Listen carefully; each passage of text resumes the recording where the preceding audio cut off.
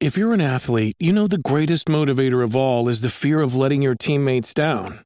After all, a team is only as good as its weakest link. So you owe it to those wearing the same jersey as you to be your best every time you step on the field. That's why there's no vape in team. When you vape, you can expose your lungs to toxic chemicals that can damage your lungs. If you're a step behind, the team's a step behind. Brought to you by The Real Cost and the FDA. The following content is brought to you by Orange Thunder and Abigail 13.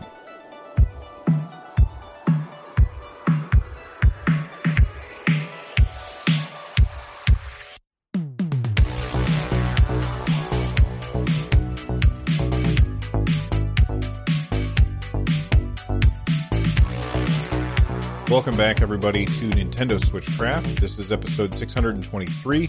On today's episode, we're going to be talking a whole bunch about Pokemon. Project Triangle Strategy has a demo out that we can finally try. Speaking of that, Bravely Default 2 is now out, and as is Ghosts and Goblins Resurrection. Those stories, possibly more, on this episode of Nintendo Switchcraft. All right, let's start everything off with the recent announcements that came from the 25th anniversary of Pokemon. They are bringing back Diamond and Pearl, which were the Pokemon games that were on the original Nintendo DS, and they're bringing them back as Brilliant Diamond and Shining Pearl. Basically, according to the Pokemon Company, it's essentially a one-to-one recreation, just with updated visuals and now focused on one screen instead of two screens. I kind of have lost my interest in the Pokemon games. They always tend to be the same. The story is not really all that interesting to me. Mostly, I just want to go around and collect stuff, and I know that for most people, that's really like the fighting is really where it's at, but I find the fighting to be actually a little dull as well. I like just collecting stuff, and so I think I'm going to pass on this, just like I passed on the Sword and Shield versions. I mean, Pokemon seems to just keep going back to the well over and over. Here, let's re-release this. Let's re-release that. We've got some new Pokemon to bring out, so we'll bring a new Pokemon game, and they just kind of print money. And I don't want to say that it's low effort, but to me, it's almost Madden-like or, FIFA-like, where it's just the same game over and over again with slight tweaks here and there. Yes, they do add new Pokemon from time to time, which I think a lot of people get excited about, but to me, it's just skins, honestly. So I'm not excited about Brilliant Diamond and Shining Pearl. Let's move on and talk about, they announced a new Pokemon game that's coming out in 2022. This one is called Legends Arceus, and this one's really weird. This is not the same Pokemon game that you're used to. I will say that I watched the footage, and good God, the frame rate was terrible. Now, the Pokemon Company never really puts the effort, in my opinion, they don't put the effort into making the frame rate look good, but most of the time it's like 30 frames per second, and it's fine. Legends Arceus, and hopefully I'm saying that right, I mean, it looked like 10 frames per second. Of course, the game isn't coming out until 2022. What we're looking at is super early footage, so I'm sure it'll get better as time goes on. But even somebody like myself who tends to gloss over frame rate hiccups, that was really jarring to see it. This is very different than other Pokemon games, and this one I'm much more interested in. We'll see how this progresses between now and 2022. That's a long way away. Here's what they have to say about it. As trainers explore the natural expanses of Pokemon Legends Arceus, they'll encounter Pokemon that call these grand vistas home. To catch wild Pokemon, players can study the Pokemon's behavior, sneak up on them, then throw Pokeballs. Players can also battle wild Pokemon with their allied Pokemon by throwing a Pokeball holding their allied Pokemon near the wild Pokemon. It's too many Pokemons in that sentence. Players will seamlessly enter battle. This new gameplay angle is intended to provide trainers with an immersive experience. So, as I was watching the footage, what it seemed like, I mean, they didn't show any turn-based stuff, and Pokemon has always been a turn-based game. I take my turn, the Pokemon take their turn, my stuff is effective, this is super effective, that kind of thing. I'm not seeing any of that in this. In fact, they showed some footage. The trainer is hiding in some tall grass. They see some Pokemon off in the distance. They throw a Pokeball at it, and then it just captures. There is no battle with it at all. I'm not sure what the gameplay, what the combat mechanics are going to be like in this game, but it's wildly different than other Pokemon games. And to me, that's interesting. I know it seems like I'm crapping all over Pokemon right now. I understand that they are objectively extremely popular games. I just have they've lost their sheen to me. But Arceus seems interesting, and I'm definitely going to be watching that. Another Pokemon that kind of bucks the normal traditions is the Pokemon Snap game. Originally, it came out on the N64, and now we finally have new Pokemon Snap. That game is coming out on April 30th. Basically, it's like you're going through the world and you want to take photographs of the Pokemon, and then your photographs, they get scored based on a couple of things, like the subject of the photograph, like what pose is it in, how large do they appear, and how well did you get them facing the camera, where are they in the frame. So each photo gets between 1 and 4 stars, indicating how common or rare the behavior displayed is. This seems like the kind of game where you can play it over and over and over again, and you get better and better at it, or it's a slightly different experience each time. I feel like this is the kind of game that is going to have a lot of replay value. I'm not sure if it's for me, but it's definitely going to be very, very popular. Pokemon Snap is one of those games that tons of people look back on as really, really awesome, even though I skipped out on it, when it came out, because I was never into Pokemon back in the day. But a lot of people swear by Pokemon Snap, and new Snap is going to, I'm sorry, forgive the pun, but it gets snapped up by a whole bunch of people as soon as it comes out on April 30th. I was expecting that they would mention something about Labo VR being integrated. This is the perfect kind of game to integrate with Labo VR. If you're not familiar with that, Labo VR is this weird way that Nintendo was able to sell people a box of cardboard. And so then you fold and cut the cardboard into a shape. You put your Nintendo Switch in there, and now you have a little VR headset. Of course, the Nintendo Switch has a 720p screen, so the VR doesn't really look all that great, but it's still pretty cool. And this seems like the perfect kind of game to go with Labo VR. In fact, they have one of the boxes that you can buy contains a camera that you can make. You fold everything, and now suddenly you have a camera with your Nintendo Switch, which is really cool. I'm honestly surprised that they haven't mentioned this already, because it would spur more sales of Labo. Not like Nintendo has all of that stuff just sitting on shelves. Labo sold pretty well. But anyway, April 30th for new Pokemon Snap. All right, let's move on to Project Triangle Strategy. They have their first demo. I want to applaud Square Enix for the way that they've been doing their demos lately. I think it's really fantastic. They put out a demo of their game. They get feedback from the players.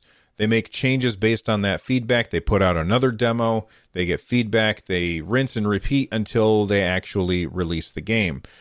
They did this with Project Octopath Traveler, which Triangle Strategy is part of that universe. They did this with Bravely Default 2, and I'm glad to see that they are continuing to do this new demo system with Triangle Strategy.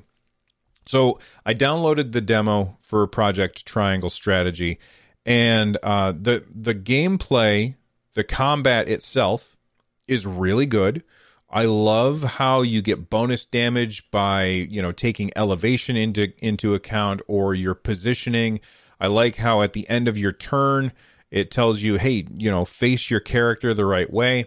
I like at the bottom of the screen, it shows all of the characters who are going to be going between now and like the end of the round. All of that stuff is fantastic. But man, I mean, look, I don't know. Maybe my tastes of games have changed. Maybe JRPGs are becoming less interesting to me. But like many JRPGs, this game contains a ridiculous amount of dialogue. Like a lot of talking. And like I didn't want to get spoiled on the story because, they tell you right at the very beginning that when you start playing this game, this snapshot of the game takes place kind of in the middle of the game, so you're probably not really going to understand what's happening. It's just to show you what the game is like. They did increase the difficulty so that you can see how hard the game can really get, which I thought was kind of interesting. I would have liked to see, a way to play the demo with the difficulty at normal, and then ramp up the difficulty with a setting so that I could try it out in that way. But, if you hold down the R button, which I found out by accident, if you hold down the R button on your controller, everything will go really, really fast. And of course, you can hit the start button to skip like cutscenes, but then there's dialogue cutscenes that you can't really skip with the start button. You just hold down the R button and it speeds through it incredibly quickly. I skipped every cutscene and I held down the R button when appropriate, and it still took me 5 minutes to get to the actual combat of the demo. And it's just way too long. And okay, so I understand that, all of the dialogue stuff and all of the cutscene stuff is probably incredibly important, and it's probably why most people are there. And I'm not saying don't put that stuff in, but man, that's a lot of just sitting there and, reading dialogue between a couple of characters. I'm not going to say that that's a bad thing, but to me, I feel like maybe my tastes are just changing and I'm less interested in super talky games. I want to get right into the action a lot of times. But hey, you know what? If you're a big fan of JRPGs, then I bet that not all of that stuff sounds perfectly fine to you. In which case, you definitely should check out Project Triangle Strategy, because A, that's very typical JRPG. So if you're a fan of those, then that's up your alley. But B, the combat system is really fantastic, and I'm very interested to see where else that they can go with it. We were having a conversation in our community Discord. If you're watching this on the YouTube channel, there is a link in the description down below. And people were talking about how they went through the same fight multiple times, and like one time they focused on like having character X as their main character, but then another time they went in, they brought somebody else who had the ability to cast blind, and they were like blinding everybody and making it really hard for others to attack them. Again, this seems like another game that's going to have a lot of replayability factor. Makes it even more important for you to be able to skip cutscenes and stuff. I actually do say well done, Square Enix, on giving me the ability to skip cutscenes or hold down the R button to speed through stuff. Because if you don't care about that stuff, then you just want to speed through to the next fight. That's really important. Real quick before we move on, if you don't know what Project Triangle Strategy is, it is a isometric strategy tactics game in the same, hopefully I'm using this word correctly, milieu of Final Fantasy Tactics or Final Fantasy Tactics Advance, but it takes place in the Project Octopath Traveler universe. So I'm very interested to see more of this, but I'm not sure if it's something that I will end up picking up. I'll play more of the demo, but I'm not sure if I'm going to end up picking up the game. Not because the game itself isn't good, but just I feel like it's less interesting to me, the chatty Cathy-ness of it. All right, speaking of chatty Cathy-ness, Bravely Default 2 is out. You can now pick it up. Our community Discord has been talking about it. They've been saying very good things about it. I played the demo. I thought the demo was fantastic. Of course, JRPG from Square Enix. Lots and lots of dialogue. The voice acting is superb, and I really like the game. I haven't picked this up yet because I'm still kind of knee deep in playing Bowser's Fury and Super Mario 3D World, which, of course, that's one of those games where you hit the button, you get right into gameplay, And so I'm having a lot of fun with that. I've also, not on the Nintendo Switch, but I've been playing tons of Valheim on the PC, on Steam. That game is really, really good, and I hope that it comes to consoles at some point because it's fantastic, and I think that a lot of people who don't play games on PC are missing out on probably, I'm going to say one of the, I know it's February as I record this, but probably one of the best games of the year. And I'm going to say definitely one of the best games that I've played in years. It's not often that games like grab a hold of me and they're like, okay, the other games that you have don't exist anymore. You're going to play this one. World of Warcraft did that. Minecraft did that. Valheim is doing that. It's just so good. So, and Breath of the Wild did that. I don't know. It's a Minecraft-like game. Anyway, I'm moving on because it's not on the Nintendo Switch, but that's what I've been playing a lot of lately.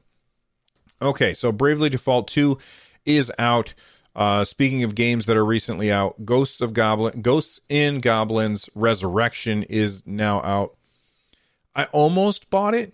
It's 30. Is it 30 or 40? I think it's $40. I think it's $39 on the eShop. If I'm wrong about that, I will post it in the video that I'm wrong. And if I am wrong about this on the podcast, then sorry. I can't remember off the top of my head right now. Ghosts and Goblins Resurrection is also out. I really wish that there were a demo for this game. I'm not a huge fan of the art style, but I like it. Every time I watch it, the gameplay looks really, really fantastic. It looks like one of those games where you just hop right into the fray and start throwing stuff at zombies and stuff. Ghosts and Goblins, I loved playing that on my NES back in the day. I never played Super Ghouls and Ghosts on the Super Nintendo, but I heard good things about it. Obviously, not as good as the original, I'm sure. But Ghosts and Goblins Resurrection, it kind of got away from the 8-bit sprites, and they went more with a hand-drawn art style, which most of the time I have no problem with. It's just something about it feels a little off to me. That being said, the game looks really, really fun, and I want to try it out, but I don't know that I want to jump in there for the full price. This is a game, look, Capcom, if you believe that your game is awesome, then do yourself a favor and put out a demo and let people try it out. Because the more people that try it out, if it's a good game, then they'll end up buying it. So Ghosts and Goblins Resurrection is now out, and I think that it would do well to have a demo. The last thing that I want to mention on this episode of Switchcraft is that on March 4th at 6 a.m. Pacific, 9 a.m. Eastern, that's really early, they're doing a Pyra and Mythra Smash update. So if you didn't watch the Nintendo Direct, then you're probably unaware that in coming to Smash is Pyra/Mythra. They are two characters combined into one character. These are the main So it's the drivers and the... Well, now I can't remember what they're called. I think Blade. There we go. They're the main Blade characters from Xenoblade Chronicles 2 on the Nintendo Switch. Fantastic game. Great JRPG, by the way, with an amazing combat system. And in that game, Pyra and Mythra are kind of like the same character. And that's what they are doing when they bring Pyra over to Smash. They're bringing the other half of the coin as well. And that was announced, but we really don't know how they play. And every time that they bring a new character to Smash Ultimate, one of the things that they do is they always have a longer form video that explains this is how the character plays and how we were able to get like the essence of a character in some other game and bring that essence into Smash and have it work with the systems that are already in there with the, like, what is it, like 87 characters at this point? It's crazy how many characters are in Smash. But Mr. Sakurai, I assume Mr. Sakurai is going to be doing this. He tends to do these. Mr. Sakurai will be demonstrating Pyra/Mythra, how you can play as those characters on March 4th at 9 a.m. 9 a.m. Eastern, 6 a.m. Pacific. You can convert to your time zone wherever you live. Super early, but that's probably because he lives in Japan, and it's not super early for him. You know, the Earth is round, despite what you might have heard from weirdos on the internet. Anyway, that's it from this weirdo on the internet. If you have any thoughts about the Nintendo Direct that we haven't talked about yet, or thoughts about Pokemon or Triangle Strategy or Bravely Default 2 or Ghosts and Goblins Resurrection, leave a comment in the comment section down below. If you're listening to the podcast, you want to check out the video version of the podcast, you can easily do that by heading on over to nerdnest.tv. That just about does it for this episode of Nintendo Switchcraft. If you haven't already checked out the Patreon, head on over to patreon.com/runjumpstomp. Over there, you can sign up at whatever tier best benefits you. We have the $1 a month tier, which gets all of the episodes without any ads in them. Then there's the early access tier, which gets you access to all of my content before anybody else. And then finally, we have our producers. That would be people like John Eisenmenger, Bowser, and Travis McGuire. Thank you very much for the support. Thank you for listening, and I will see you next time. Bye-bye.